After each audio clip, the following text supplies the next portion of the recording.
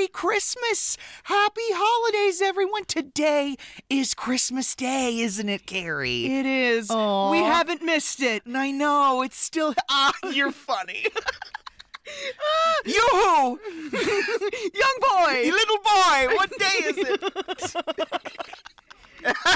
Did you hear them? I kind of heard Gavin. Did you hear him when he said that? It's Christmas Day!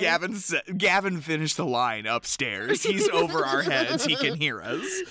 Oh my goodness, guys. Who's ready? Oh man. It's not what we're accustomed to, but who's ready? I'm ready.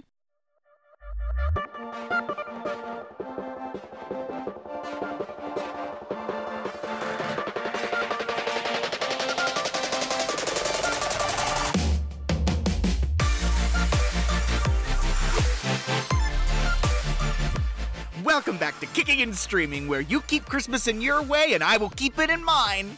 I'm Carrie. I'm Ross. And this week we are talking about the 2009 computer-animated Christmas classic, A Christmas Carol. Oh, guys, it's Disney, but it's good. It's so good. Oh, my goodness. Before we get started, don't forget, go follow us on Twitter at KickNStream. KickNStream.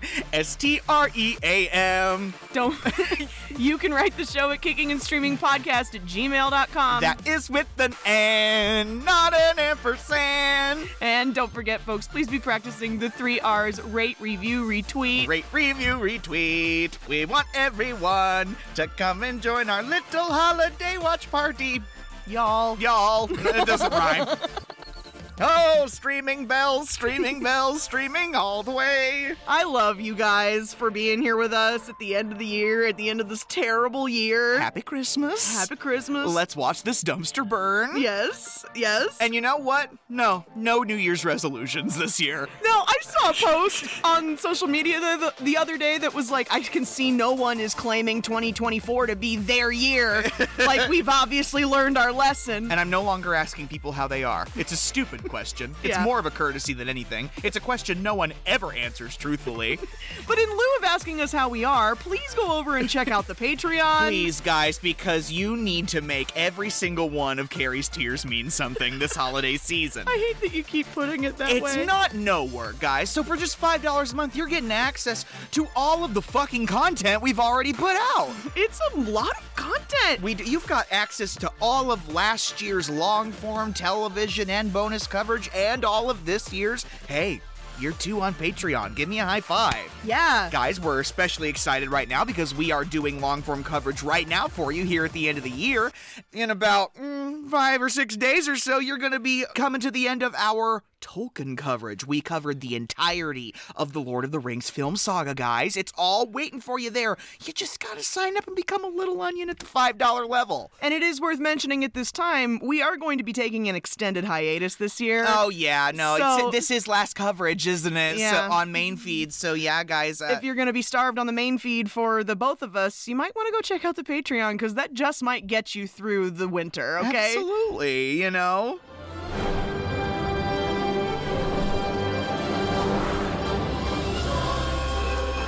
Christmas comes but once a year.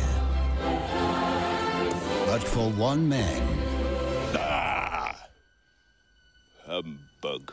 That's once too often.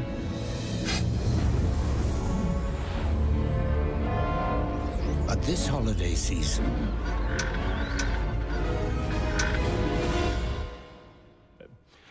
Is someone there? He'll be given a second chance to get his life right. You will be haunted by 3 spirits. Expect the first tomorrow when the bell tolls 1. Couldn't I take them all at once and have it over with?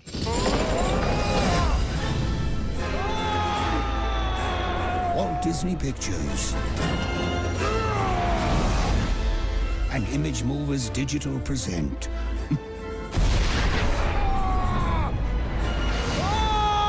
Jim Carrey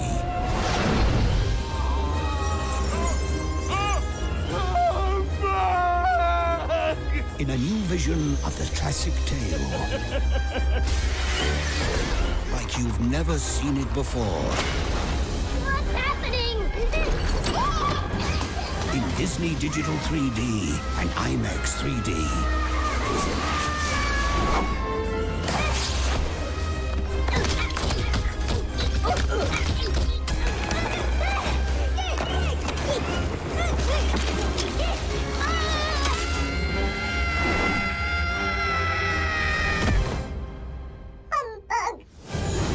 Disney's A Christmas Carol. One of the best, spookiest holiday narratives of all time. Pretty much the spooky holiday narrative. Charles Dickens's A Christmas Carol. Now, I know what you're thinking. Carrie, Ross, you covered this already. Yes, we did.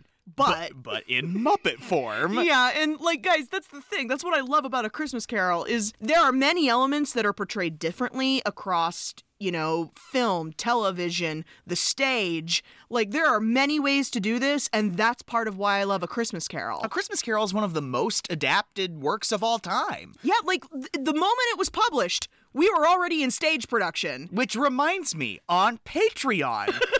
After we did A Muppets Christmas Carol on main feed, which, by the way, Carrie Ann is wearing her Muppets Christmas Carol t-shirt right now. It says, "Thank you for making me a part of this." And it's got Rizzo on it, so in his Dickensian outfit. But, we then did a special episode on the Patreon where we took a famous adaptation and did it with Muppets. Yeah. And explained to you how that works out. So, guys, sign up for it. Yeah. $5. You get access to all that crap. I think I chose to adapt Willy Wonka and the Chocolate Factory. And I chose the Phantom of the Opera. It was pretty great. And we casted them with Muppets and, how we wanted that to go. Can we please get Muppet horror adaptations, please? Oh my God. And I know Muppets Christmas Carol kind of is, but I'm sorry, it's Muppets. How horrific can it get, But that's the thing about Charles Dickens' 1843 story, A Christmas Carol. It is essentially a ghost story. We talked about this when we did A Muppets Christmas Carol here on main feed, and I know we're doing it again, but bear with us because this time we actually get to focus less on the Muppets and more on the actual tale and narrative that is Charles Dickens' classic masterpiece. Yeah, I'm not saying we're not going to be laughing as much in this coverage, but we're definitely going to be trembling more. It's spooky reading. I don't know if you've ever actually read A Christmas Carol. It's been a decade, I gotta tell you. I read a little bit. In preparation, I really did. You didn't finish it, I'm sure. Of course not. I don't have time. I mean, I don't know how many pages it is, but... It is a novella, so it's not quite a novel, but it's longer than a short story. Yeah, no, it was, like I said, 1843. It came out in the time. It's a very Dickensian setting. I don't know how else to put it. It's London in the 1830s and 40s. Well, that's the thing about Charles Dickens' life. And not to get too deep biographically, but, Dickens was born to a middle-class family in, 1812, and then by 1824, his father had spent all their money, gone to debtor's prison, which forced Dickens to work in, a shoe-blacking factory under grotesque conditions, which would be the seeds for many motifs in his works that we now refer to as Dickensian. Yeah, no, he was conditioned and raised in economic enslavement, so... People suffering and living in poverty, children being forced to take on adult problems because the material world cannot meet their needs. And when he wrote A Christmas Carol, it was a time when British society, in general, was reevaluating how they thought and felt about the Christmas tradition because of how horrible existence was at the time. You would be lucky if you showered once every 2 weeks. Oh, gross. You don't have clean water. It was, like she just said, heavily influenced by his own youth, those feelings and themes and aesthetics that come up in the Christmas Carol narrative. Right before this was published, he had to go visit a tin factory or something like that and saw all of the children working in these rat-infested, filthy conditions. And, that just got to him. And it's what makes me want to believe that Dickens was a good guy. Yeah, no, I think he was. Life was just so wretched for so many people. And think about it. He lives in the capital of the, air quote, greatest empire on earth. Yeah. And then there are parliamentary reports exposing, how disgusting the industrial revolution had impacted the working class. And he was horrified. And you know what he did? He wrote a horror story. And, of course, A Christmas Carol tells the story of Ebenezer Scrooge and how, you can bleep it if you want, what a he was. And how poorly he treated people because what is Ebenezer Scrooge's religion, Carrie? Not Christianity, but money. Exactly. And how his influence, economically, socially, is making everybody miserable at the Yuletide. He is visited by not one, not two, not three, but 4 spirits who tell him, buddy, if you don't redeem yourself, and I mean now, if you don't get right, bad things are going to happen to you and everyone around you. You know me, I love a redemption story. Yeah. I absolutely do. I have a lot of notes about that at the end. So, yeah, I'm looking forward to talking about it. So the film we're talking about today is from 2009. Bob Zemeckis. Hey, Robert. Bob, how you doing? You've been with us on Main Feed before. A couple of times. Yeah, a couple of years ago, he was with us at Christmas time. Zemeckis really loves Christmas. I'm getting that. I think it's his favorite holiday because, guys, he was the director of The Polar Express, which we covered on Main Feed 2 years ago. Oh, 2 or 3 years ago. 2 or 3 years ago. He's also the director of Who Framed Roger Rabbit, which we did on Main Feed. He's the director of the Back to the Futures. So Zemeckis has done a lot of big things. He also directed Forrest Gump, which we did on Main Feed as well. We've covered quite a few Zemeckis-I. Yes, I remember you using that term. The Zemeckis-I. Yes, absolutely. At least a $125 million profit for A Christmas Carol in 2009. Now, how much did it cost? Because I always wonder about this when we talk about movies that are mostly motion capture. At most a $200 million budget. Woo! Which, can I just say, love this movie. It's beautifully animated. It's a little derpy because it's 2009 and we've come a long way in computer animation since then. No, yeah, you made a comment earlier about how the eyes are sometimes lazy. And I'm like, Ross, that's because you can't put motion tracking dots on their eyeballs. Yeah, but you're still animating. Okay, I feel like they rushed to get this done. But, I remember this film-going experience. Yeah, me too. Because, Dad would always tell me, because we'd watch a Muppets Christmas Carol every year, and Dad would always be like, from the chair, pointing a finger, it's a ghost story. It's less of a Christmas story and more of a ghost story. And I'm like, yeah, okay, all right. Well, shush, the Muppets are talking. You're harshing my mellow. Mom took me to see this. I'm pretty sure it was Mom who took me to see this. I think you might have been with me. I'm pretty sure I was with you. And I'd always heard him say that. I don't know if I ever really believed it until I saw this movie. Right? Because I was like, I'm scared. Yeah. This movie is creepy. And now that I've studied the tale so much and am experiencing this film once again with my 20/20 vision, I was very appreciative with this viewing that we just did. So I remember when this was being advertised, way back in September of that year, I was just like, what? Christmas Carol starring Jim Carrey? This is going to be just one giant screwball children's movie. They're not going to in any way capture the actual dread and haunt of the actual story. You were wrong. I've never been more pleased to be wrong. Because, my God, between Jim Carrey having multiple personalities and the spooky of the animation, it was the best. If there's one thing you can count on from Jim Carrey, it's to have multiple personalities. He's good. He's good. God damn it. All right. And folks, you might have guessed it, but we've got names. Oh boy, do we ever. Oh. Some people are pulling triple, quadruple, quintuple duty this week. Yeah, I know. And almost everybody else is returning. So portraying our protagonist, Ebenezer Scrooge, also portraying the ghost of Christmas past, the ghost of Christmas present, the ghost of Christmas yet to come as well. We have the one, the only, the masterful, if not teeny tiny problematic, Jim Carrey. Yes, guys. Please welcome him back. He was the star of the very first final Christmas film we did, the first year we started doing this. How the Grinch Stole Christmas. Yes. Is that not? No, that's Ron Howard. I was about to call that a Zemeckis, but it's not. He will never, in my opinion, that's his thing. How the Grinch Stole Christmas? That is how he will be universally known, in my opinion. I know he's fucking Ace Ventura. Uh-huh. You know, I know that he's the mask guy. Yeah, the mask guy. You know, I know he did Liar Liar, which I cannot believe we've never covered Liar Liar. I know. We know he's Bruce Almighty, but he's been with us when we did that. He was with us when we did Lemony Snicket's Series of Unfortunate Events, because he's Count Olaf. Not to mention his stint as Joe Biden on Saturday Night Live. Holy... Do you remember that? I don't, actually. He was doing the most.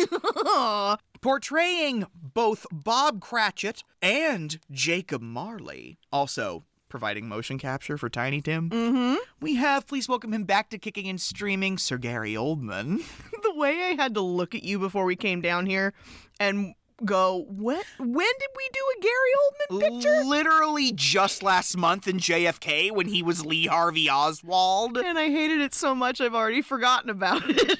Also, I knighted him. You knighted him? I didn't mean to. He's not a knight. I thought he was. Oh, you knighted him in the JFK episode? No. Did you not hear me just call him Sir Gary Oldman? Oh, okay. You just did it. I thought he was a knight. He's not. He needs to be. King Charles, what are you doing? Like, if you're not knighting Gary Oldman. Guys, oh, God. I hate Bram Stoker's Dracula from 1992, and I don't know why, because he's great in that movie. I just remember last week when I said Winona Ryder's not good in everything. Yeah, Dracula's one of those things. Air Force One, The Contender, Tinker Tailor Soldier Spy, Darkest Hour when he's Winston Churchill. Yeah. And guys, of course, it cannot not be mentioned. I know. He is Sirius Orion Black III in the Harry Potter saga. Not you having his full name. Oh. Son of Orion and Walburga Black? Please stop. Yeah. Oh my God. Member of Gryffindor House? Yes, we know. The Prisoner of Azkaban? Move on. I'm so sorry. You're so not. She's already done with me. Portraying Fred, Scrooge's cheerful nephew. Please welcome him back to Kicking and Streaming. We have Colin Firth. Yeah. He was with us when we covered the King's Speech. He was King George VI. Bertie. Mm-hmm. He's in Love Actually. He's from Bridget Jones' Diary, Mamma Mia, and Mamma Mia, Here We Go Again. We have got to cover one of the Kingsman movies. There is just nothing about that franchise that I don't think you wouldn't love. I know, you've mentioned it to me several times, and I'm not gonna lie, when I've seen the trailers for those films, they look fucking amazing. Right? Like, not to mention all of the English romances like Shakespeare in Love and Pride and Prejudice and The English Patient and The Importance of Being Earnest and like, come on. Colin Firth, he just brings that befuddled, stammering British quality. I'm in love with him. You are? Yeah. Have you ever taken a gander at 80s Colin Firth? Not recently. He would be so mine. And I would be so his. Portraying Fezziwig and Old Joe, we have, please welcome him back to Kicking and Streaming, Mr. Bob Hoskins. He was with us when we covered Hook and when we covered Who Framed Roger Rabbit. Yeah, because he's in the Zemeckis. Carrie, he was also with us when we covered Mermaids. I forget about it every single time. You have to quit forgetting about it. Because in my mind, it's Danny DeVito, not Bob Hoskins. Which I don't know what. You know what? That almost would have been not better, but the thought of Cher and Danny DeVito getting together does something to my head. I'm sorry. It's okay, guys. Balto, Made in Manhattan, Super Mario Brothers, because he's fucking Mario. Nixon, Enemy at the Gates, R.I.P. Bob Hoskins. Yeah. Not prostate, you idiot, probate. I love him so much. Guys, portraying Belle, Scrooge's neglected fiance, and also fan, Scrooge's sister. Weird. We have, please welcome her back to Kicking and Streaming, the lovely Miss Robin Wright. She was with us when we covered Princess Bride. She was with us when we covered Forrest Gump. In the Zemeckis, I'm telling you, like Moneyball, Girl with the Dragon Tattoo, Wonder Woman. Remember remember Wonder Woman. Blade Runner 2049. I haven't mentioned the pivotal role. Oh, you haven't? Oh, no, I haven't. You haven't? Because you know Robin Wright belongs in one of my comfort canons. She is First Lady and Vice President of the United States, Claire Hale Underwood, in Netflix's House of Cards. For what I'm sure is the millionth time, the way you refer to that show as your comfort canon is obnoxious. It is obnoxious. And I'm sorry about that. But like The Handmaid's Tale, it validates so much of what I despair about. Y'all follow Ross on Twitter? And, you know... You should. I know it's fiction. But, like, you know, I know she's a villain in that show. Uh-huh. But... Okay. I'm waiting for the but. I still root for her more than I root for... Oh, my God. I still root for her more than I root for Frank, but at the same time, there's no one to root for really in that show. You're so not wrong. We'll talk about it someday, Carrie.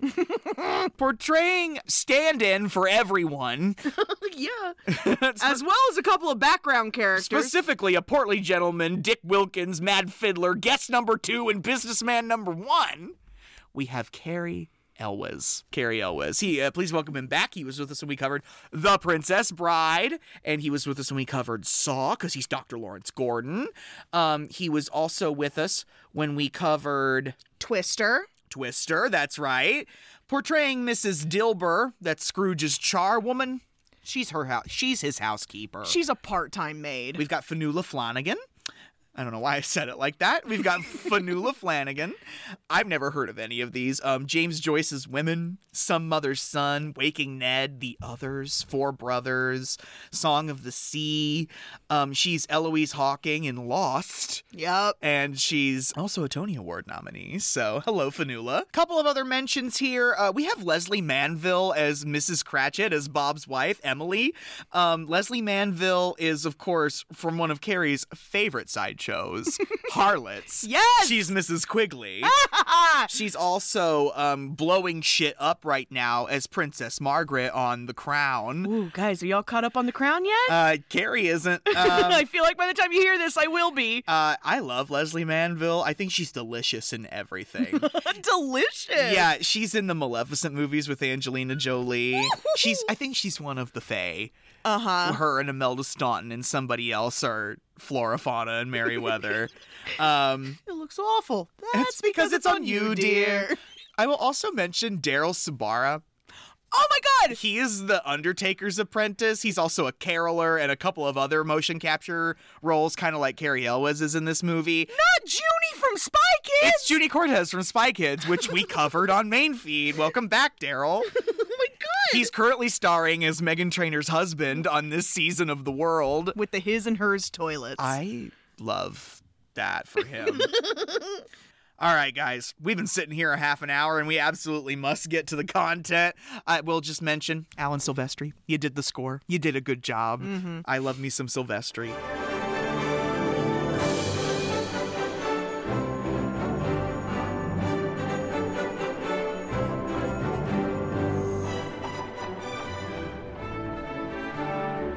Stylistically, in the beginning here, little jaunty for my tastes. It's a ghost story, right? But oh, I think it goes from jaunty to serious real quick. I wrote Robert Zemeckis, and I didn't finish it. I don't know what I was going to say about Bob, but... No, I think that opening is very important because, yeah... Because, we're opening the book again? Yeah, it starts off very Christmassy, very holiday-oriented, and yes, we see A Christmas Carol, the book, and yes, we are opening the book again. To its famous first line, right? What a great first line! We see it written out. Mm-hmm. Marley was dead to begin with. Oh, it's one of those lines I wish I could have written. I love that opening shot where we see the drawing in the book of Marley's face in the coffin. His corpse! With the penny farthings over the eyes to keep the eyes closed because they didn't have that mechanism back in the day.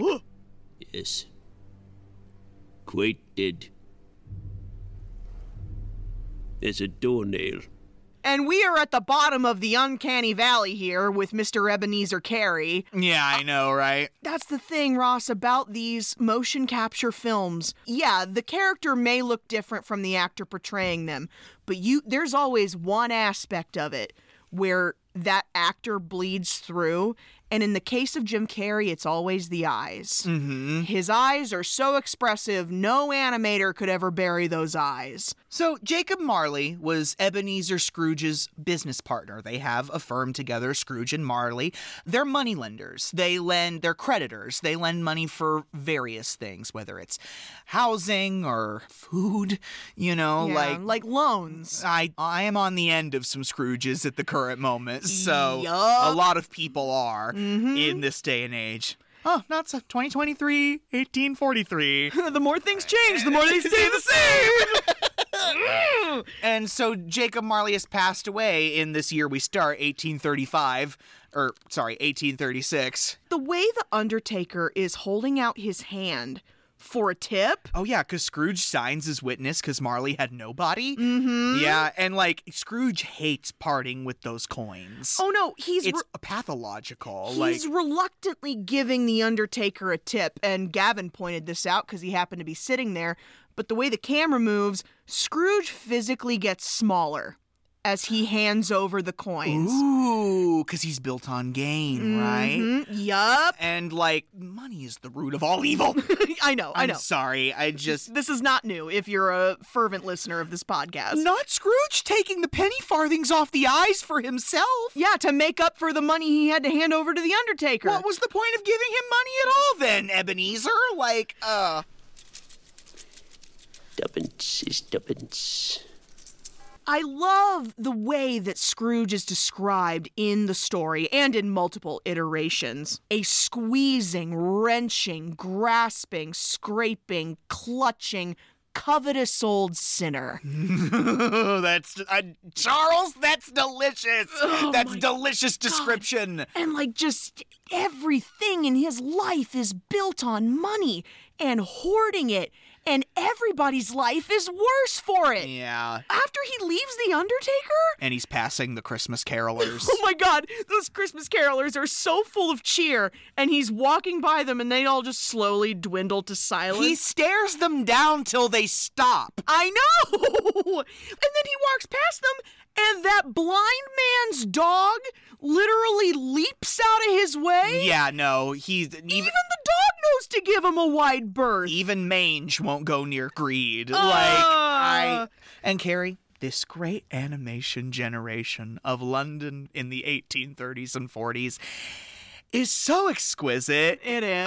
We get a lot of flying around. Zemeckis loves to fly around so he can show you his big animation dick, when we pass by that big hall where there's a huge Christmas dinner table set for festivities, and we get a little bit of a time jump, right? As we follow Scrooge to his offices of Scrooge and Marley. I always forget about this aspect of the story, that 7 years pass. Yeah, we go to 7 Christmas Eves later, which I don't know what the significance of that is narratively. I don't know about narratively, and, it's difficult to pigeonhole Charles Dickens's faith here, but even though he was a professed Christian, but 7 is a number that occurs in the Bible quite a bit. So, and here's another thing, guys. This adaptation, we can't say for sure, not having read the entirety of the tale, that this is 100% truthful to the book. It's pretty darn truthful. Or to the novel, but whatever liberties Zemeckis takes are definitely a credit. And, we're at Scrooge and Marley, and Scrooge has a one employee, doesn't he? The long-suffering Bob Cratchit. Yes. Bob Cratchit, God love him, has to keep his fingers from freezing by the light of a single lit candle because Scrooge will not pay for the coal to keep the whole count house heated. And he's like, God, I'm fucking cold. I'd love to be able to put some coal on this fire, but Scrooge has it locked up and the keys are on his desk. The way he has it locked, I'm like, Scrooge. Hey, we can't waste valuable coal keeping people comfortable, Carrie. The next character that comes into the narrative is Scrooge's nephew, Fred. Merry Christmas, Uncle. God save you. Humbug. Christmas humbug? Uncle, you don't mean that. Merry Christmas. What reason have you to be merry? You're poor enough. What right have you to be so dismal? You're rich enough. I love the existence of humbug because it wasn't until like a couple of years ago that I learned that humbug basically means bullshit. Merry Christmas. Ha! Bullshit. And just in case you were wondering, humbug backwards is gubma. I wasn't wondering, but thank you for that. You're so welcome. Fred is here to be merry. Yeah, every time Fred makes an appearance in this story, I finally remember to breathe.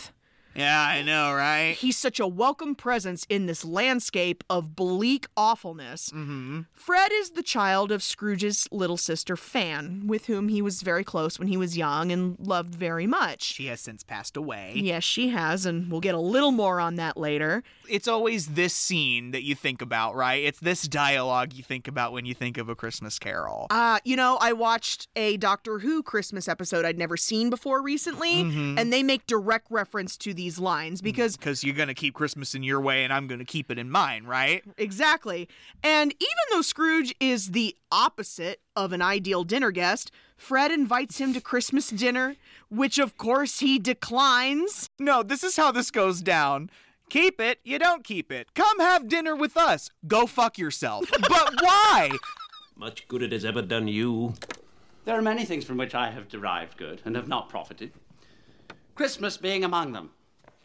But I've always thought of Christmas as a kind, charitable time. The only time when men open their shut-up hearts and think of all people as fellow travellers to the grave and not some other race of creatures bound on other journeys.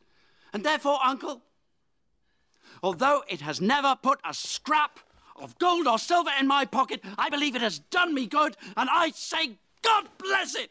And in this version, you actually see Fred desperately wanting a relationship with Scrooge because he's his only living blood. Yeah. And Scrooge will just not engage. And it's so much more palpable in this version than in others that he doesn't want to associate with Fred because he's clearly a reminder of all the love he's lost in his life. Fred is the only family he has. Exactly. I mean, he does have other family through Fred, or at least fellowship, friends of Fred and stuff like that. But, that could all be his, too, if he would just be a human being. You're going to get so much fussier before this ends, and I'm ready for it. Yeah. So Fred's like, come to dinner or don't come to dinner, whatever, Goodbye. And then... Good afternoon! And then, this is where Bunsen and Beaker would stop by, right? Yeah, I don't think these two gentlemen have names, but they are here... One of them is definitely Carrie Elwes. Yeah, no, for sure. They're trying to raise money for the poor. And again, this is what we meant when we talk about this scene, this conversation. This is one of the most famous bits from the story because, Scrooge is trying to melt them with eye contact for even asking for money for the destitute. He's like, do we not have economic enslavement in the prison industrial complex in this country, gentlemen? You're here asking me for money? Are there no prisons, no poorhouses? Oh, but sir. Many cannot go there. And, frankly, many would rather die. Then they had better do it and decrease the surplus population. Good afternoon, gentlemen.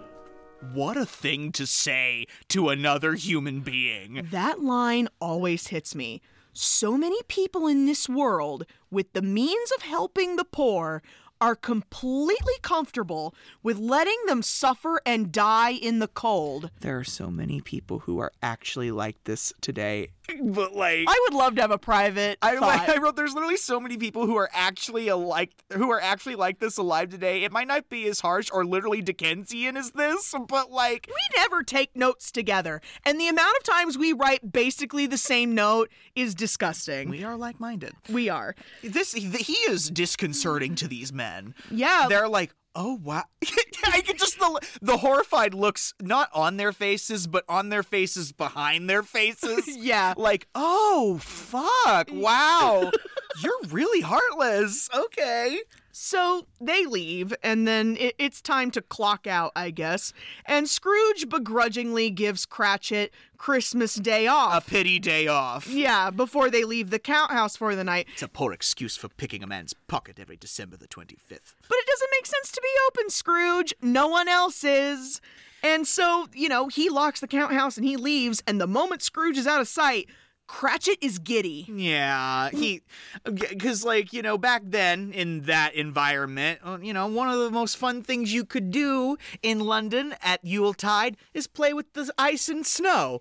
And so all those boys are sliding around a frozen over rainy street and, hanging off the backs of coaches as they slide around, Reminds me of Gonzo and Rizzo playing with the penguins in The Muppets Christmas Carol. And he wants to be a part of this, so... In honor of Christmas Eve!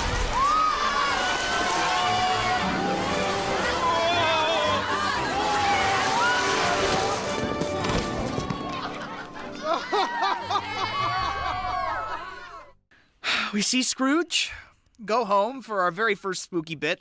Oh, boy. See, this was the moment. This was the moment in the theater that I knew. Yeah. They are going to take this seriously. Yes, I felt the same exact way. Not like the same, Not at the time. I didn't have the same thought that you did, but I was like, oh, fuck. And you can't scare a 13-year-old with a lot, but his mansion, it's literally gated in. Mm-hmm. I'm thinking about all those houses that we see throughout London where anyone can break in at any time for any reason. Yeah. No such thing as a sophisticated lock or a security system in those times. And he has those huge wrought iron gates. And, he goes through his gate and goes up his front steps and he drops the key to his house on the doorstep.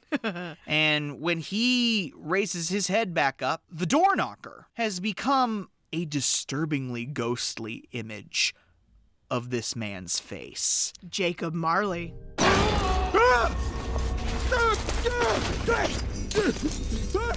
Get away! Get away! When the jaw pops open and releases the knocker and it scares Scrooge back down the steps. I'm surprised he didn't just die when he fell backwards. Like that, yeah, you're right, Carrie. This was the moment in the theater when I saw it for the first time. I was like, oh shit, this is gonna be scurry. And he's just Jim Carrey. The Jim Carrey-isms that he injects into Scrooge are very appreciated. They just are. They have to do that, Ross, because otherwise children will be forever traumatized by this film. When he realizes that the door knocker is a door knocker again, he's like, well, I'm just going to ignore that. And Carrie, this is my favorite part of the book, is Scrooge alone.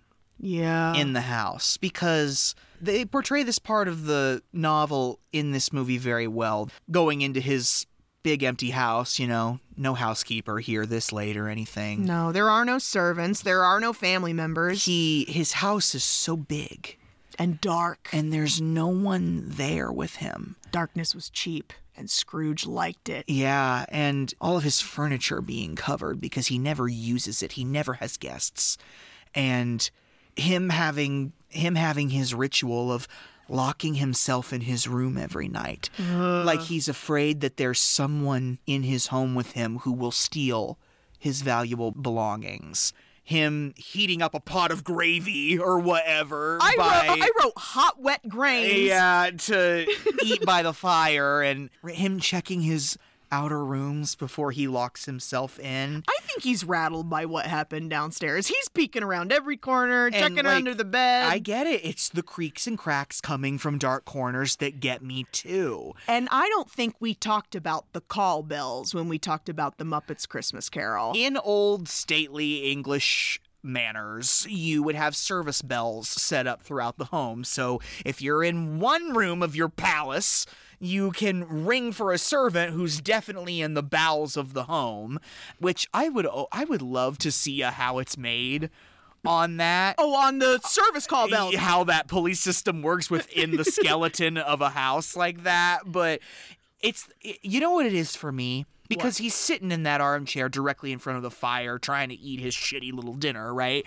And it's the noticing them moving before hearing them. It just catches his eye, and he can see one of those 4 bells slowly starting to move, and that chills my blood. Mm-hmm. Because he knows there's no one there with him. He has no servants. He's too cheap to pay anybody. And then, Carrie, it's the build. The crescendo of not just all of those bells starting to ring violently, but it's as though he's in fucking Victoria Tower with Big Ben's bells going off in his bedroom.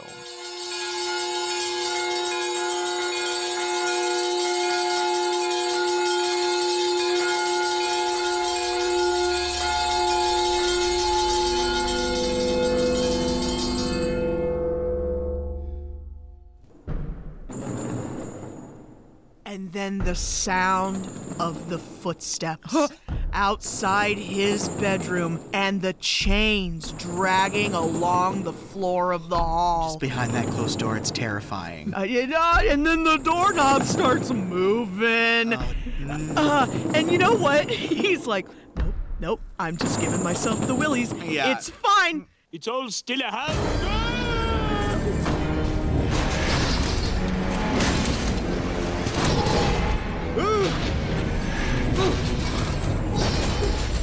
And then those count boxes on chains fly through the door, and in drifts the ghost of his business partner, Jacob Marley. Who are you?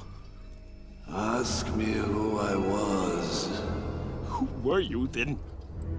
In life, I was your partner, Jacob Marley. This is Gary Oldman. Yeah.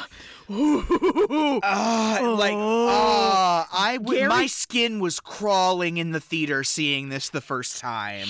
Gary Oldman's so undervalued. The ghost, the spirit, the specter of Marley, chained to all of those money count boxes and weighed down by them. And he has the band his corpse had that kept his jaw shut. Because again, that you couldn't keep the jaw shut. And the wispy hair, like drifting. And his teeth. And his unfocused eyes, because he doesn't have his spectacles in death. You're right. It makes my blood run cold as well. They have the I don't believe in you conversation. Why do you doubt your senses? Because the littlest thing can affect them. A slight disorder of the stomach can make them cheat. You may be an undigested bit of beef, a lot of mustard, a crumb of cheese, a fragment of underdone potato. There's more of gravy than of grave about you, whatever you are. Mercy! Dreadful apparition! Marley's torment as a spirit is so uncomfy. All of the yelling and the moaning he's doing. Oh, the woe is me. Why is this happening to me? Even though he knows exactly, because that's how it is in the book. The Marley ghost constantly is going back and forth between being this omniscient being and being Jacob Marley. Yeah, he's forced to walk the earth eternally, dragging those count boxes behind him. No rest, no peace, as punishment for the way he behaved in life. The mouth breaking. Oh no! When Scrooge tries to insist that he was a good man of business, and this outrages the ghost to the point where his jaw falls apart, and then he has to use his hand to work it.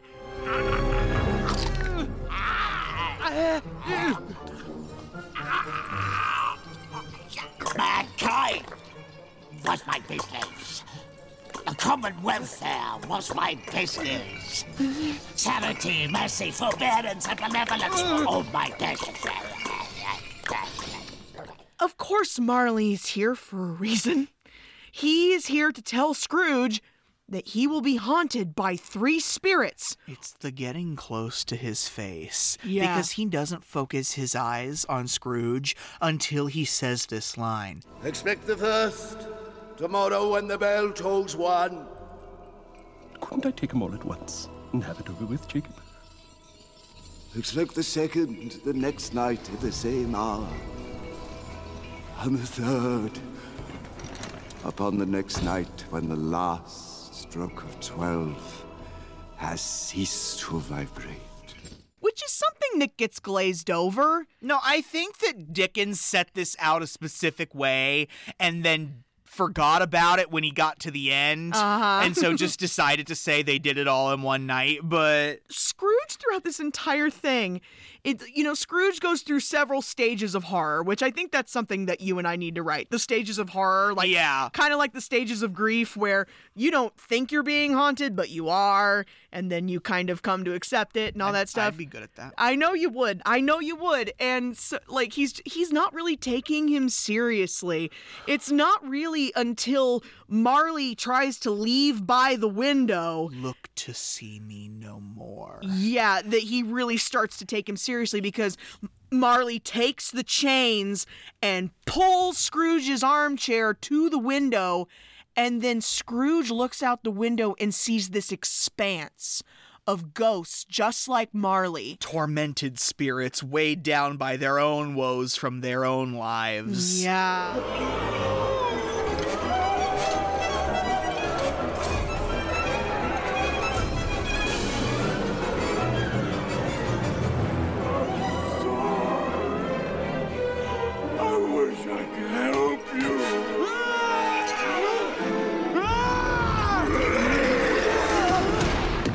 Oh my God! That one guy trying to get his obvious wife's attention, but he's dead. And he's like, I wish I could help you. Yeah, and then Scrooge screams, and that spirit looks right at him and floats directly at him. No! Oh, I know. And that puts Scrooge right in his famous 4-poster bed, and he draws the curtains. Yeah, he's cowering behind his bed curtain. Because what are we doing, Carrie? We're expecting the first ghost when the bell tolls 1. Yeah, and it does toll. I'm excited to talk in depth with you about each one of the ghosts. Oh, yeah. I have really good notes, and I know you do too. So the thing about the ghost of Christmas Past, they will introduce themselves, but... I am the ghost of Christmas Past. Long past? Your past. Rise and walk with me. I'm not exactly sure about the manifestation of the spirit in the book. Obviously, in Muppets Christmas Carol, they portray it as this sort of young, childlike female spirit, Evocative of Scrooge's young spirit. But in this adaptation, and I don't know if it's the same in the book or not, is it? It is. It's this candle-like spirit almost. And I just love that it's so obviously Jim Carrey's face, because it's like the face of the spirit is in the flame and like the body looks like the candlestick, like... The form is constantly changing slightly because that's really the way that memory works. Yeah, the past, yeah. As one memory comes into focus, another fades. And how we look at the past also continues to change shape depending on our perspective. The way that this spirit speaks is so disconcerting to me because not only is it spooky, but it's like an echo. Like of something past. Yeah. I love that he's Irish. Yeah. No, it's like, again, like you said, it's Jim Carrey, and he's talking in an Irish accent. I see it in his eyes, and his creepy little smile. Like, I love versions of the Christmas Carol where the ghost of Christmas Past is kind of like a mischievous little sprite. Yeah, yeah. I almost prefer it that way. Kind of like Puck in A Midsummer Night's Dream, you know? Like, who is omniscient and all-knowing.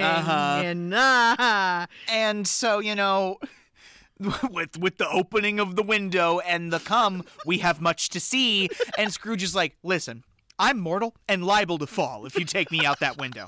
It's like, a touch of my hand. And you shall fly. Yep. And guys, the flying is good. The animation is incroyable. Like, I just thought the way that this happened 3 separate times was a little much, but yeah, that's my own personal opinion. We, of course, are whisked away by the ghost of Christmas past to the village of Scrooge's boyhood. Yeah, his hometown. Scrooge, at first, is very confused, but, then almost can't believe his eyes. Yeah. He knows exactly where he is. Mm-hmm. And that's the thing about this portrayal is so palpable to me. He sheds a tear. Scrooge don't be doing that. Mm-hmm. Scrooge doesn't have emotions for anyone else, let alone himself. Yeah. That's the thing about the past. It's very powerful. It can do a lot to even the most jaded of individuals. I definitely talked about this during the Muppets coverage, but what I would give to walk around in my own past and to get some friggin' perspective, it would be so valuable to me. And when he does shed that tear, it's the way the ghost is like, is that a fucking tear I see? Oh no! Are you crying, bitch? He's tickled! Yeah. It's very satisfying to the spirit. And what's that? On your cheek. Nothing. Something in my eye. Do you remember the way? Remember it. I could walk it blindfolded. And so we go to Scrooge's school, his obvious, boarding school, private school. Scrooge spent a lot of time in school as a little boy. Mm-hmm. He wasn't the most, jovial. I think he felt that, we don't ever know a lot about Scrooge's actual home life, but we know that it mirrors a little bit of Dickens, so we know that it can't be great. Yeah, it feels like his family never wants him home for Christmas. He's a little neglected, and so he feels that he must drown himself in scholarly practice so that he can rise above that existence in adulthood.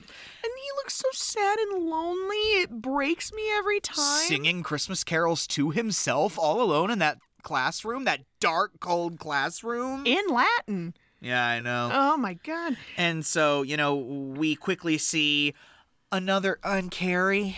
What? We quickly see another little memory in that classroom where he's a little bit older. He's like a young man, young adulthood. We see his little sister Fanny come to fetch him from school. Father is so much kinder than he used to be. He spoke so gently to me one night. I was not afraid to ask him if you might come home. And he said yes. And he sent me in a coach to fetch you. And we're to be together all the Christmas long and have the merriest time in all the world.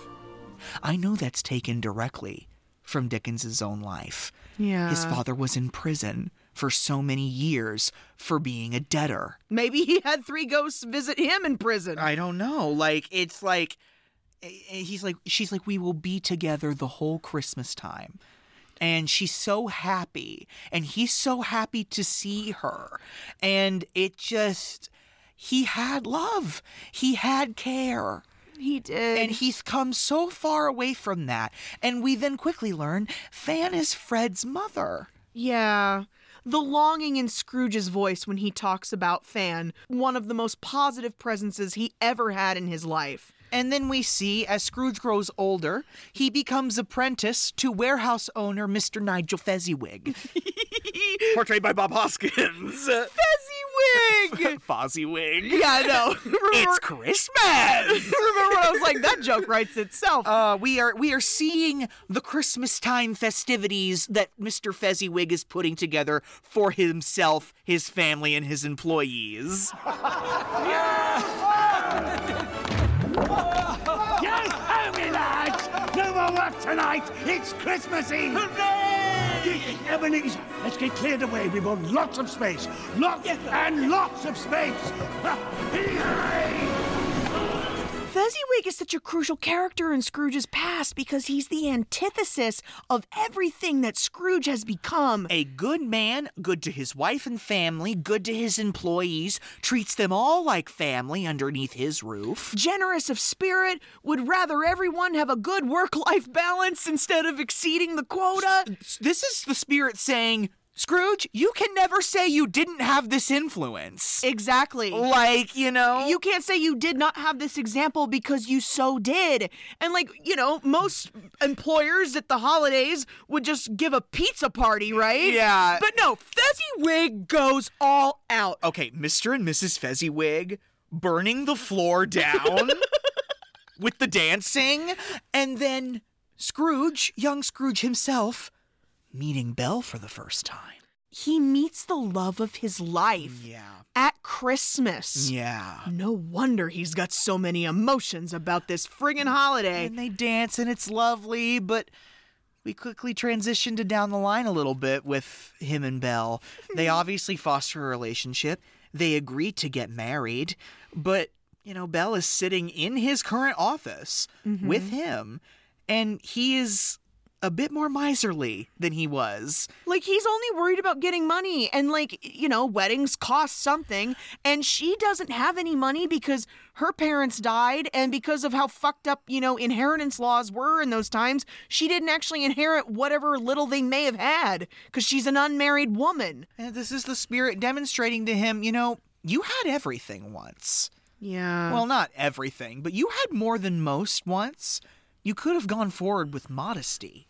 Our contract is an old one. It was made when we were both poor and content to be so. When it was made, you were another man. I was a fool! The older you get, the more concerned you become about money. And yeah, I guess that is what he's saying. Yeah. That is something that, you know, I guess as you referred to it, economic slavery. Because, like, this is the thing, though, right? It's the money that's the root of the awful. Yeah. And to me, it's like, okay, well, is the wrongdoing here Scrooge getting obsessed with money? Or is Scrooge getting obsessed with money merely a side effect of the world he lives in? It really depends on how you look at it. I don't know. I think that he could have, you know, said the hell with it and let's just be comfortable instead of let's be wealthy. She says, I release you, Ebenezer, you who weighs everything by gain. May you be happy with what you choose. She says I'm done with not feeling like I'm good enough for you, you know? And Ebenezer, looking on all the while, you know, old Ebenezer, is like, Jesus Christ, can you shut this down? Show me no more. This is painful for me. Like, to the spirit. And the spirit's like, good. Yeah. And the spirit's like, listen, these are the things of your past.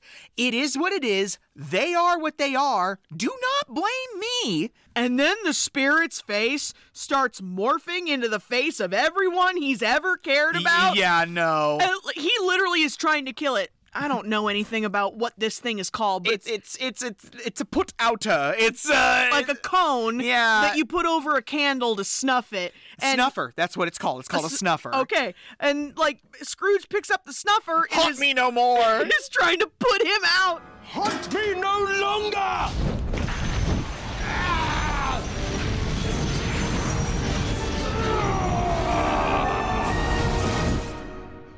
And Carrie, it's the way he almost gets it put out trying to extinguish the spirit, and then it propels him into space.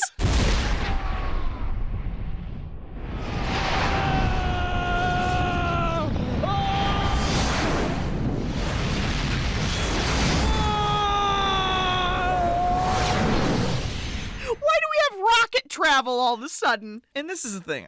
This is where I took the note. I don't understand the timing in this story. Are we supposed to believe it's the next night over when he hits the ground and it's just him falling out of bed? Yeah. And so he's like, you know, he's always a little relieved every time it's over, right? Every time another spirit leaves him, he's like, oh, holy shit, I'm glad I don't have to do with that again. Before him, lying on the floor, is the glowing doorway, the one that he locked up into that empty, dark room from earlier. Yeah. And the door opens up, and we are going to get introduced to the ghost of Christmas Present. Come in and know me better, man!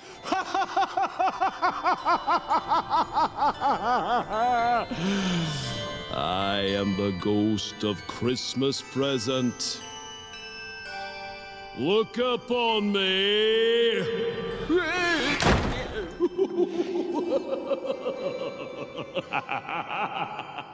The Ghost of Christmas Present, I believe this, I know this is true to the novel as well. He's this Father Christmas-like character.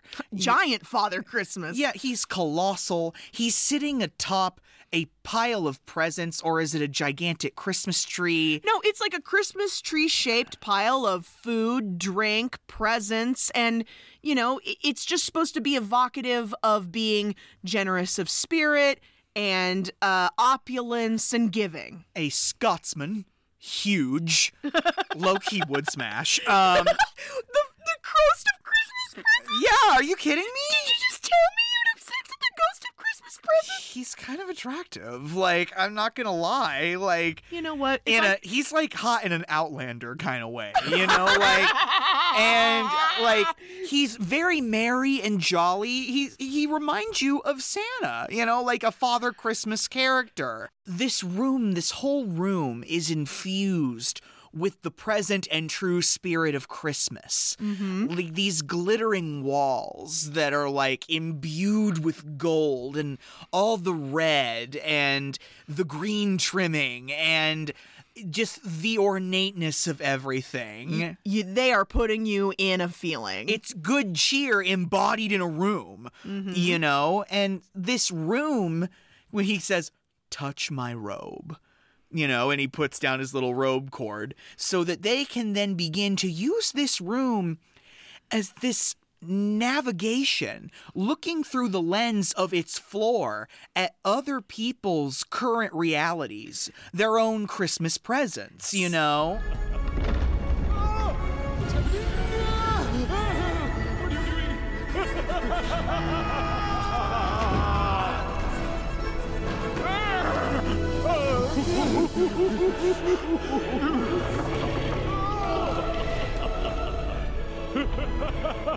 I think this was very interesting the way they did this because obviously in the Christmas past, we zoomed into the past, right? Yeah. And here we're being stationary and the floor of the room becomes transparent so we could have like a God's eye view of the Christmas present. And although the Ghost of Christmas Present is a lot less disconcerting than the others, he's still a ghost and his power is what's scary. I think it's also important, though, that he is less disconcerting because, you know, he's already been scared to death by the Ghost of Christmas Past.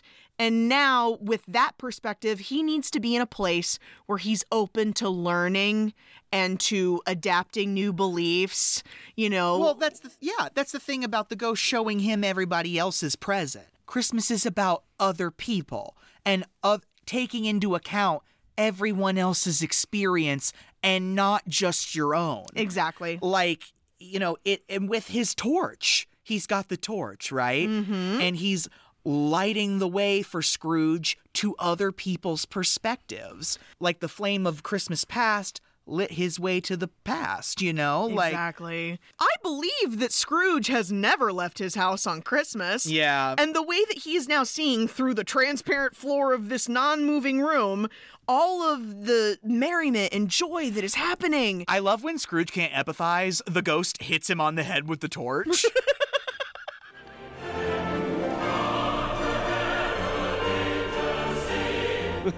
It's quite beautiful. We see the Cratchits getting together, don't we? We do. The Cratchit family can barely deal with its situation. Like, there's a mess of babies. Yeah. There's like 1, 2, 3, 4. There's the older boy, the older girl. There's, of course, Tiny Tim. And then like 3 girls in between. There's also Martha. Martha is definitely That's theirs. what I meant. Yeah. Yeah. The older girl. There's like 7 kids or something. There's 5 to 7 children. I couldn't keep track. And they live in like, I don't want to call it a hovel because I'm sure it's full of love and, you know, warmth, but Like, they live in a tiny house. They don't have a lot of food. That's the thing about domiciles in this time. They're mostly made of wood. It's hard to sanitize. It's not insulated. They have to keep warm by however many fires they can keep going at once, And that's if you can afford the coal and or wood. Exactly. Bob's been to church with their youngest, Tiny Tim, who requires the use of a crutch to move around. What is his ailment? We had this conversation last time we talked about this narrative. Yeah, most likely based on retrospect, it's either polio or it could also be renal tubular acidosis, which is a form of kidney failure. Sounds like a Wonka treat. Anyway. Sorry. In either case, this is horrible. I'm sorry. Well, no, actually, in the case of, renal failure, that was completely treatable in Dickens's time. But Cratchit's family cannot afford to treat their son's disease. The pudding looks delicious. The whole wash house smells like a pastry cook's shop. Spirit, tell me. Will Tiny Tim... I see a vacant seat in the poor chimney corner. And a crotch without an owner. When the oldest brings home the goose. It's the sight of a well-cooked meal should not be miraculous to any civilization of people. Especially in that child's eyes. And I'm crying again, Carrie. I know. I cried when they all looked at that goose. I know. Not Bob raising a glass to Mr. Scrooge. Yeah, as the founder of the feast.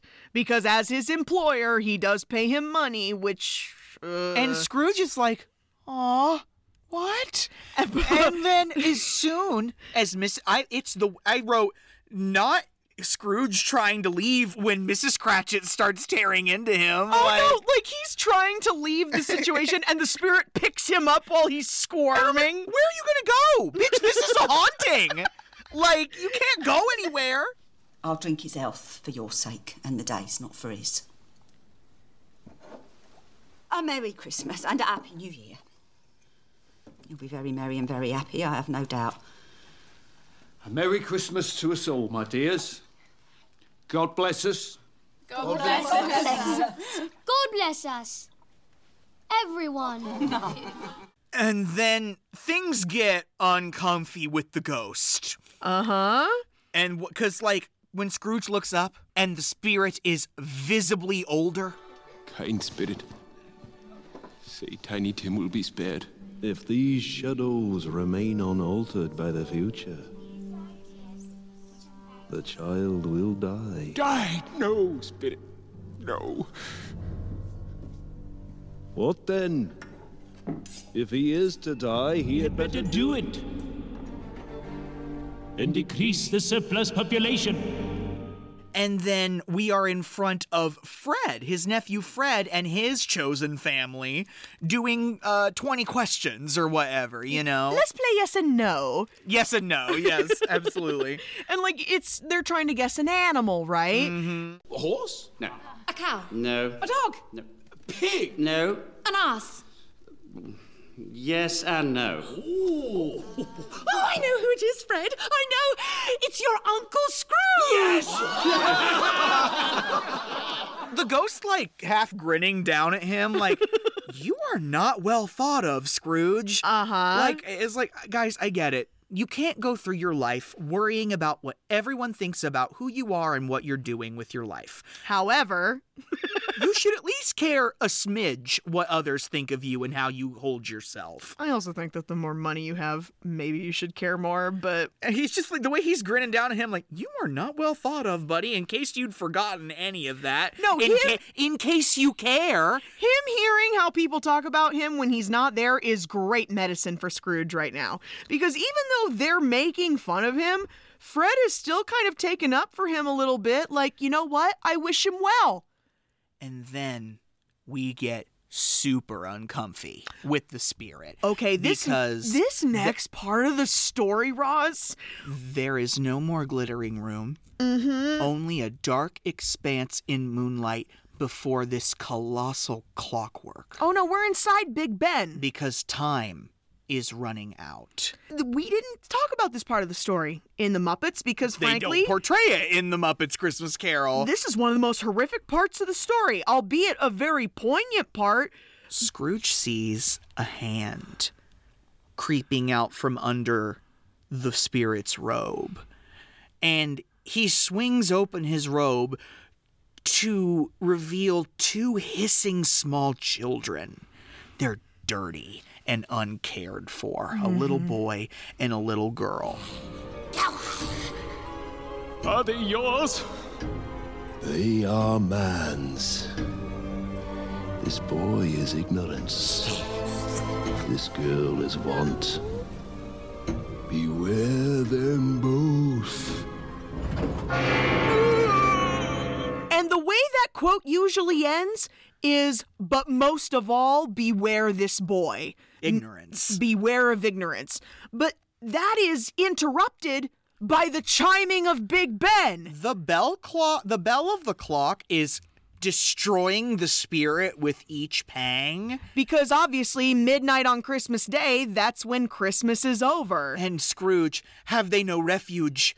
Have they no resources? Oh. And then that boy, immediately becoming a man, and then shouting in his face, "Are there no prisons?" And then this cage falls around him. Are there no prisons? Are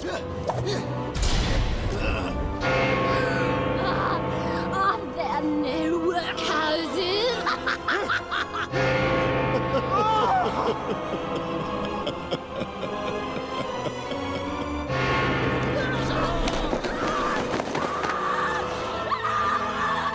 The little girl immediately becoming a woman and hanging on him and saying, "Are there no workhouses?" And then when she starts screaming as the straitjacket forms around her, because what did we do to women? We put them in Bedlam. Yeah. We put them in asylum. We. Not you and me. Not you and me, but like them. Victorian England. Yeah. No, I don't want to laugh because that is literally one of the major consequences of poverty. Young men get desperate and commit crime, and young women get desperate, usually go into sex work or into begging, and end up in a madhouse. Yeah. And it's not that different today. Ghost of Christmas Present decaying but continuing to laugh is so upsetting. He becomes bone. And you know what, Carrie? That's where I took the note. This is beautiful art. It is, actually. Like, this is such exquisite art, and it's so effective. And you know what? We don't really get a break between Ghost of Christmas Present and the Ghost of Christmas Yet to Come. Yeah, because that scene just ends with the spirit's laughing skull disintegrating and blowing away. And then it's just Scrooge and his shadow. And then the shadow grows taller and turns into the Ghost of Christmas Yet to Come. Not so sure if it's true to the novel, but in most adaptations we see anymore, it's always, the Ghost of Christmas Yet to Come is always either just a shadow or a specter, wraith-like entity, a cloaked figure we never see the face of. And he never speaks. He won't speak to Scrooge, much like the future will never speak to you or me. Yeah. Am I in the presence of the Ghost of Christmas Yet to Come? You're about to show me shadows of the things that have not happened but will happen. Is that so, Spirit? Ghost of the future, I fear you more than any specter I have seen. But I know your purpose is to do me good. I'm prepared to bear you company. Lead on. It's not just about the fact that the future cannot speak to us. It's also the fact that, you know, even in those perilous times with the past and the present, and with Marley, at least Scrooge had that comfort of getting a response from the spirits. with regards to his questions. And it's also calls out to the fact that Scrooge is not someone who has to worry about the future. Mm-hmm. I think this is the first time the future has come to scare him. Ooh. The night is waning fast. It's precious time to me. Lead on, spirit.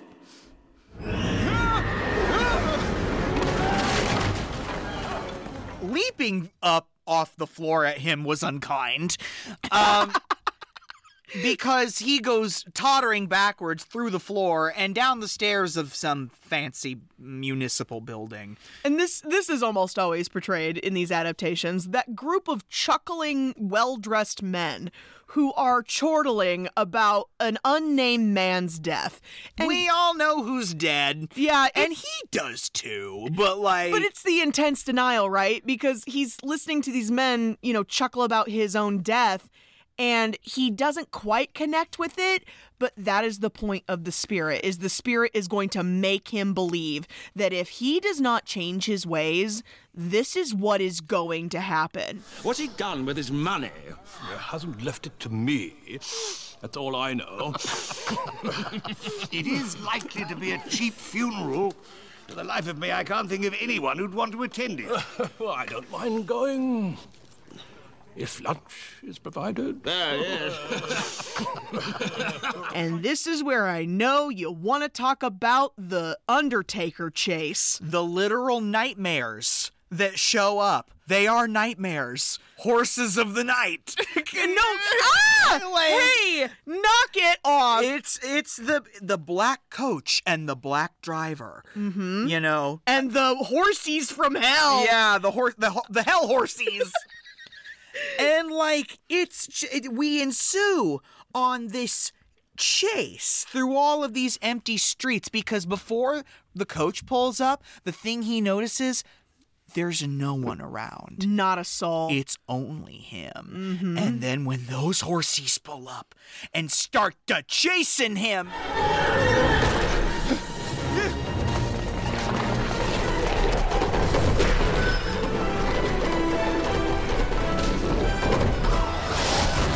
It's when he's running through that one street and he has to crawl past all of the wretched forms of Dickensian folk popping up at him. Just reaching up and trying to pull him into the grave. Again, guys, it's a funeral coach. Yeah, it is, isn't it? I know it is, because there's glass in the side of it. And that was something they did. They had a glass panel in a funeral coach so you could witness the coffin roll by. And when it really builds up, because Scrooge's physical form shrinks down to the size of a mouse. Why is he 2 inches tall? I think it's to loom death over him. Okay. Because the shot of him still running with death now in control of the...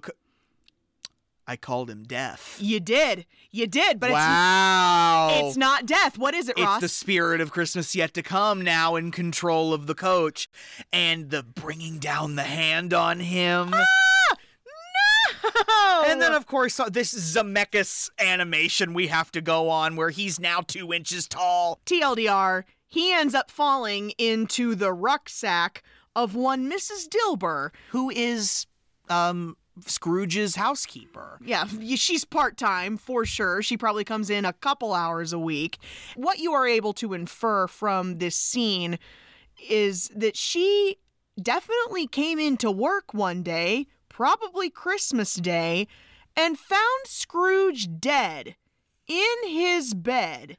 And before calling anyone, then began to steal everything that wasn't nailed down. Yeah, that was valuable. And now she is bringing a sack of all of it to this fence called Old Joe. Yeah. Who is an incredibly creepy character in every single iteration of this story, because he's a scavenger. Yeah. He's literally, not to say that Scrooge's life was much to make of, but just the scene where Scrooge has to watch these two people pick through these valuables of his that he put so much emphasis on in life, and none of it matters now because no one cares that he's dead.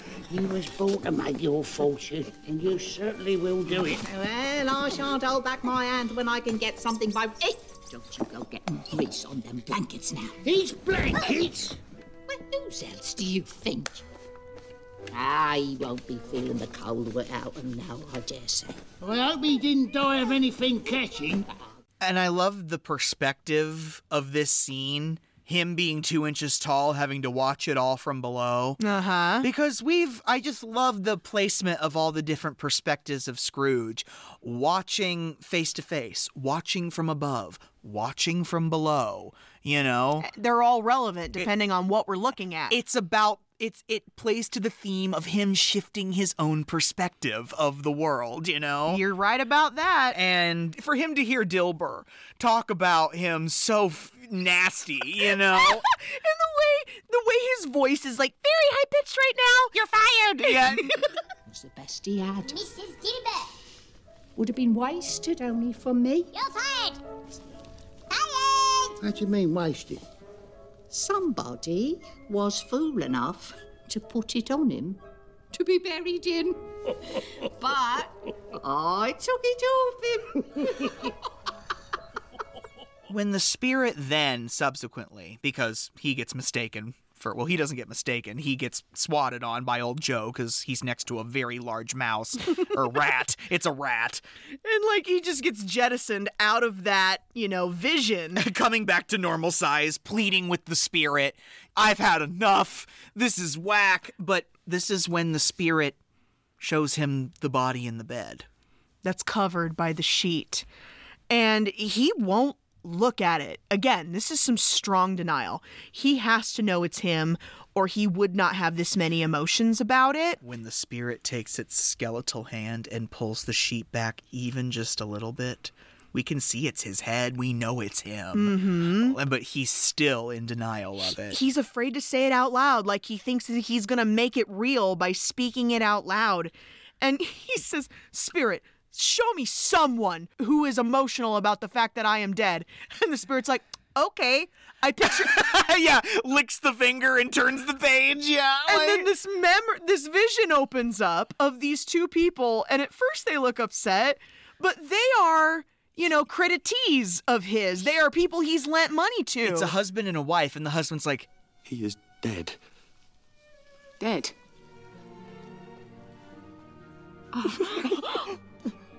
To whom will our debts be transferred? I don't know, but by then we'll have the money, and even if we don't, it's unlikely any new creditor will ever be so merciless. We shall sleep tonight with light hearts, my dear. Let me see some tenderness connected to death, or this chamber will forever haunt me. And he's like, "Oh, fuck, well, I don't know about that."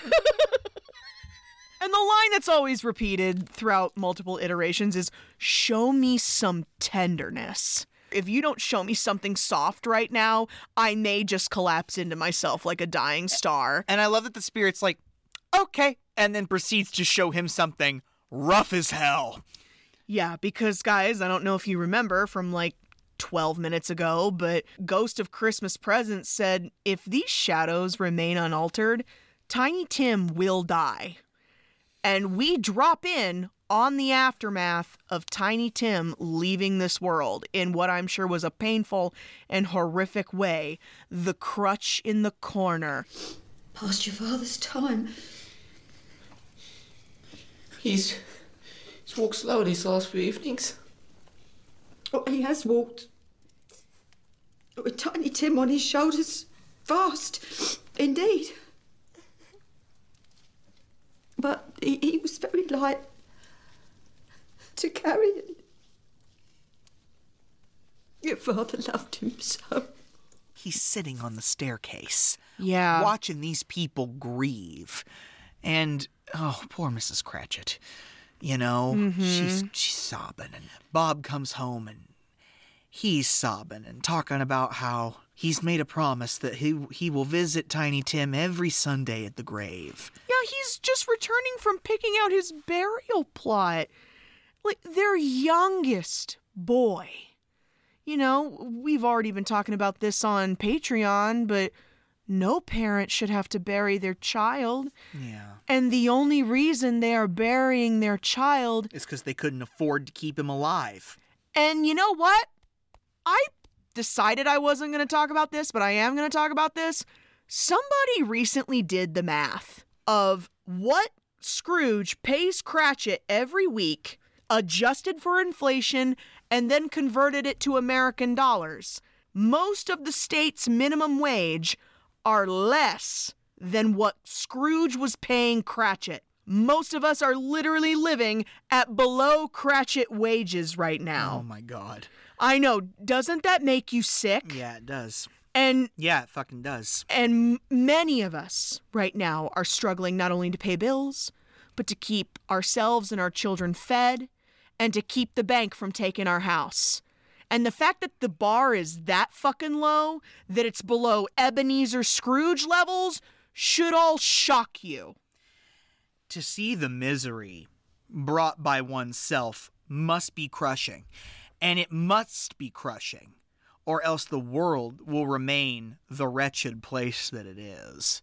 I know what you mean by that. The cognitive dissonance that is present in so many Scrooges of our time that does not seem to be present in him. Like, that's something that I find truly fictional. He does not have a huge dissonance with all of this. It's still it does take the whole time, but it does take 4 ghosts visiting him. It still dawns on him when Bob goes up the stairs and they accidentally meet eye contact, even though they can't. Like, Scrooge can see Cratchit, but Cratchit can't see him. Yeah. And having to look into the eyes of the man whose child he definitely had a role in killing. That is so much. And then I love this. Scrooge asks the question of the spirit. Spectre, something tells me our parting moment is at hand. Tell me, who was that man we saw lying dead? The spirit's response to that is to tear the house apart. To yeet him. He goes flying straight into the graveyard. Oh, here we go. This is the moment, right? Here we are, folks. The fucking incident. This is terrifying. It is. From an existential point of view. Because, we're in a graveyard. It's like in the middle of a windstorm. And the spirit points to this headstone covered in snow. The spirit's also colossal now. Yeah, no. Big bad. Big bad. Scrooge is pleading with him to give him an answer. Are these the shadows of things that will be, or are they the shadows of things that may be only? Is this something that can be fixed? I mean, shit! Like... It's so dramatic. And the spirit, again, won't answer, just continues to wipe away more snow from that stone with every question. Wrong time, but Scrooge is an Aries. Okay. Just saying. All right. Because, the more snow comes away from that headstone, we're seeing more information about his death, and he dies on Christmas Day. 1843. You know what I love about this? What? The book was published a week before Scrooge was supposed to die. Spirit, hear me! I'm not the man I was! Why show me this if I've lost all hope? Spirit! Spirit, assure me that I may change these shadows you've shown me. Change them by an altered life. He's getting sucked into his own grave. No, the way the ground opens up and he's clinging to the edge of this grave. Begging with the spirit not to do this. I'm sorry that we're giggling, but his pain is funny. Like, I mean, a little. Like, he's hanging onto a root above an open coffin, engulfed in red light.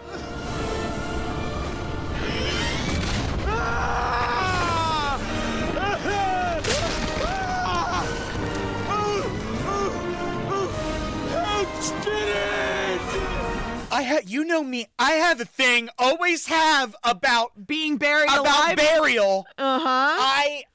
I'm gonna pull these down. No, don't pull the curtains down. I'm sorry. It hasn't happened yet. Yeah, Hold on. You're right. And like he looks up into the spirit's face, and then you just get that flash of its eyes? Yes. We see its eyes and his scream. And he's like, okay, fuck, I'll keep Christmas. I will, I promise. Spirit, I will honor Christmas in my heart and try to keep it on the air. I will not shut out the lessons of the past, nor present, nor future. Oh, pray, Spirit, tell me I may sponge away the writing on that stone.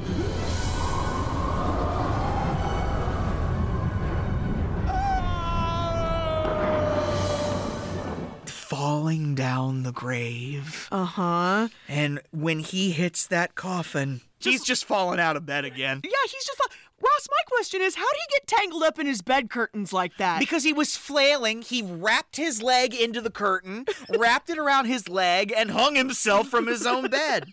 Now he's just dangling like 2 inches off the floor. And guess what? He's still here. Yeah, the bed curtains are still here.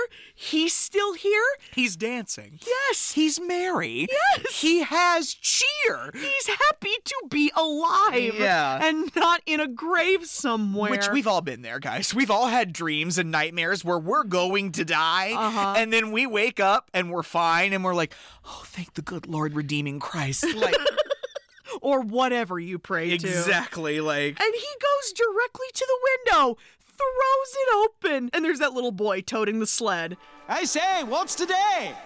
Eh? What's today, my fine fellow? Today? What Christmas Day? It's Christmas Day. I haven't missed it. The spirits have done it all in one night. They can do anything they like. Of course they can. Of course they can. He gets that boy to help him arrange for the prize turkey at the Poulterers to be sent to the Cratchit house, right? You know what my favorite part of this is? What? When he comes sliding in like Bob Seger at the top of the stairs. And Mrs. Dilber is like polishing the banister. Yeah, he goes, Mrs. Dilber! Like he's being... like he's gonna fuck with her, you know? And she's like, why are you animated right now? Why are you moving around like that? You don't move around. Like, she thinks he's lost his mind. It's hilarious. Like, and so the way he's being joyous is scaring the shit out of her. She literally runs out of the house screaming. It's so funny. And so he gets dressed in his best. He takes to the streets, walking to Fred's, presumably. Singing with the carolers and riding along, dragging along behind coaches on the ice. Wishing everyone a Merry Christmas. And he encounters those men who are raising money for the poor and pledges an undisclosed but very shocking amount. And also, it's like he doesn't need the cane. Right? You know what I'm saying? The cane he's been walking with? It's like, I don't know, being less evil makes you less decrepit somehow. I don't know. And so he goes to Nephew Fred's, the dinner he was invited to. He's walking in on the yes and no questions where he's about to be called an ass. Yeah. And like he comes in the door and Fred's like, oh my God. Uncle Scrooge? Well, bless my soul. I've come to dinner. If you'll have me. And it's just that pause, and Fred's like, of course, Uncle. Welcome, welcome. Merry Christmas. This is my Uncle Ebenezer. of fucking course, buddy. Welcome. It's Uncle Scrooge, everybody. And like he has dinner with them, and it's very, very. Oh no. Yeah, you're gonna cry. I'm crying again. I'm crying. Shit. When they're around the dinner table and he's like, I insist on doing this for all of you next year. You know, like. 'Cause you can't take it with you. Yeah. You can't take your money to the grave. So spend it today. And then next day, when we see that Bob Cratchit's a little late for work. He's 16 minutes late. And he's gonna fake him out. Listen, I know the fake out's shitty, like in a social sense, but yeah. I love the fake out every time because Bob Cratchit has no idea how much better his life's about to get. I'm not going to stand for this sort of thing any longer. And therefore, I am about to raise your salary. Merry Christmas to you, Bob. And Bob looks like if a strong breeze hit him, he would have fallen right over. Like, Scrooge pledges to not only raise his salary, but to help him with the mortgage on his house. And, Scrooge sends him out to buy more coal for the fire, and Bob leaves the count house and then turns directly to the camera. Yeah. To give us this closing narration. It's just straight Gary Oldman from here on out. And Scrooge was better than his word.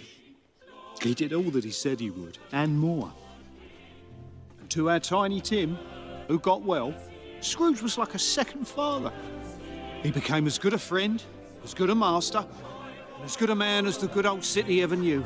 I like that Scrooge kind of took to the kid.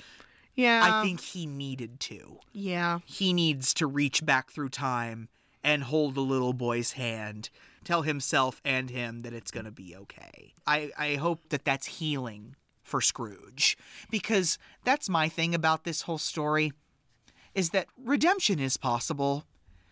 Atonement is a different thing. It is.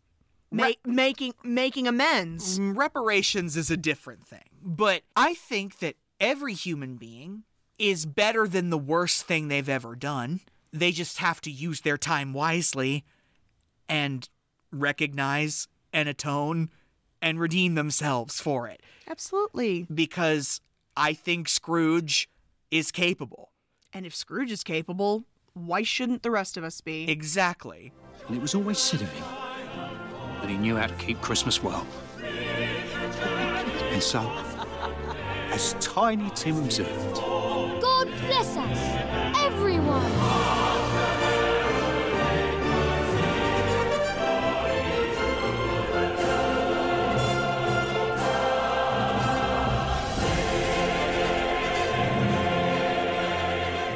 That story does, at the end of it, give me a renewed sense of hope.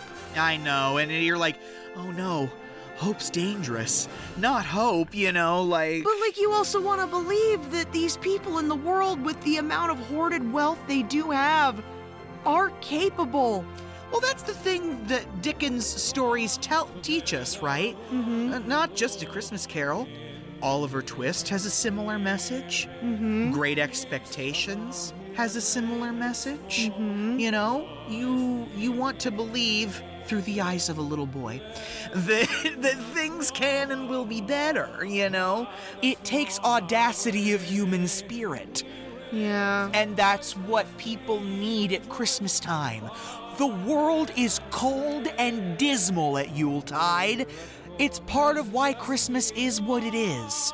Everybody's like, oh, wait, you need to remember the true meaning of Christmas, which is celebrating Christ's birth. No. Yes, it's about Jesus' birthday.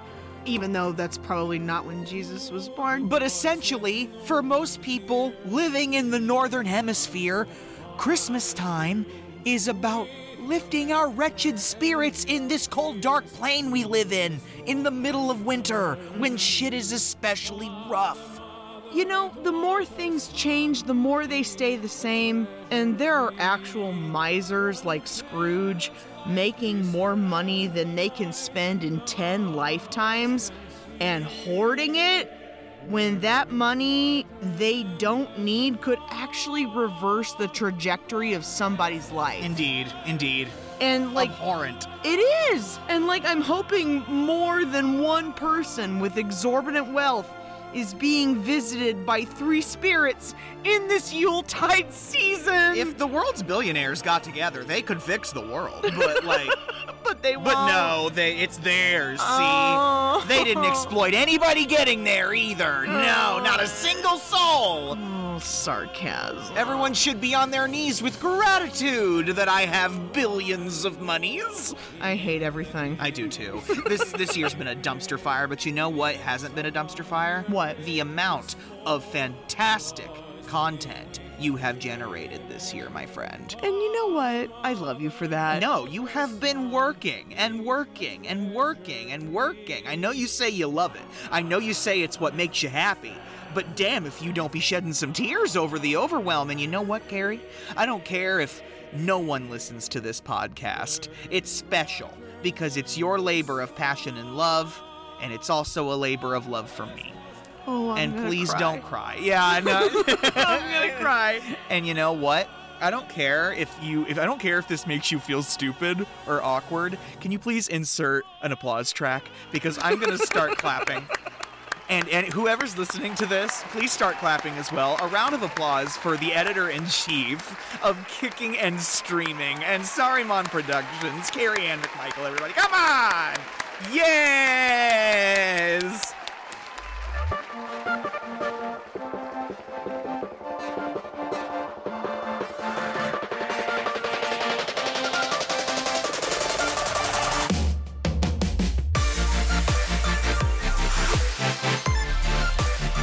Guys, that's our last show for 2023. I know. And you know what? What a great season 4. It was. I do feel very solid about the body of work that we've put out this year. And to the 50 of you that listen, thanks for spending another year. Yeah. We love you guys. We love everyone on Main Feed. We love all the little onions at the 5 over there on Patreon. And that's what makes me sad to say that we're going to take a longer hiatus than usual. Yeah, guys, you know, you usually are without us for 30 days there at the beginning of the year, but we're gonna double time because we've worked super hard this year and we fucking deserve it, damn it. Yeah, we're going to take a chance to rest, replenish, and get ready for 2024. We're going to spend that time to make some changes to our studio down here, which is the blankets under which to speak loudly. Yes, no, we'd love to. We've been doing this knee to knee for 4 years, and I think we'd both like some space. So we're going to work a little bit on that for you guys. And we're also going to plan more long-form content for you this new year. If you're on Patreon, you're still going to be getting your guaranteed 2 posts a month. But as far as Main Feed goes, we'll be seeing you in March. Yeah, guys, we'll be back with you Monday, March the 4th. And you know, we hope you don't forget us in the interim, but if you need to scratch your Kicking and Streaming itch, there's never been a better time to go check out the Patreon. And there's thousands of minutes of content to keep you warm through the winter. And you know, it's just $5. It's just $5. You sign up, you pay that $5, and bam, if you don't get all of it. Yeah. All of it. And in the meantime, please go follow us on Twitter at Kick and Stream. And that's a KICKNSTREAM. We might lose Twitter in 2024. I don't know. Who knows? You can write the show at kickingandstreamingpodcast@gmail.com. That's with an and not an ampersand. And guys, at the end of the year, please be practicing the 3 R's. Rate, review, retweet. Rate, review, retweet, folks. We want everyone to come and join our little watch party and to see that Elon bought the app to control the narrative. Yes, I feel like that's well established. Little onions. More quality content coming to you from Kicking and Streaming. Until then, I am Carrie. And I am Ross. And as always, sorry, Mom.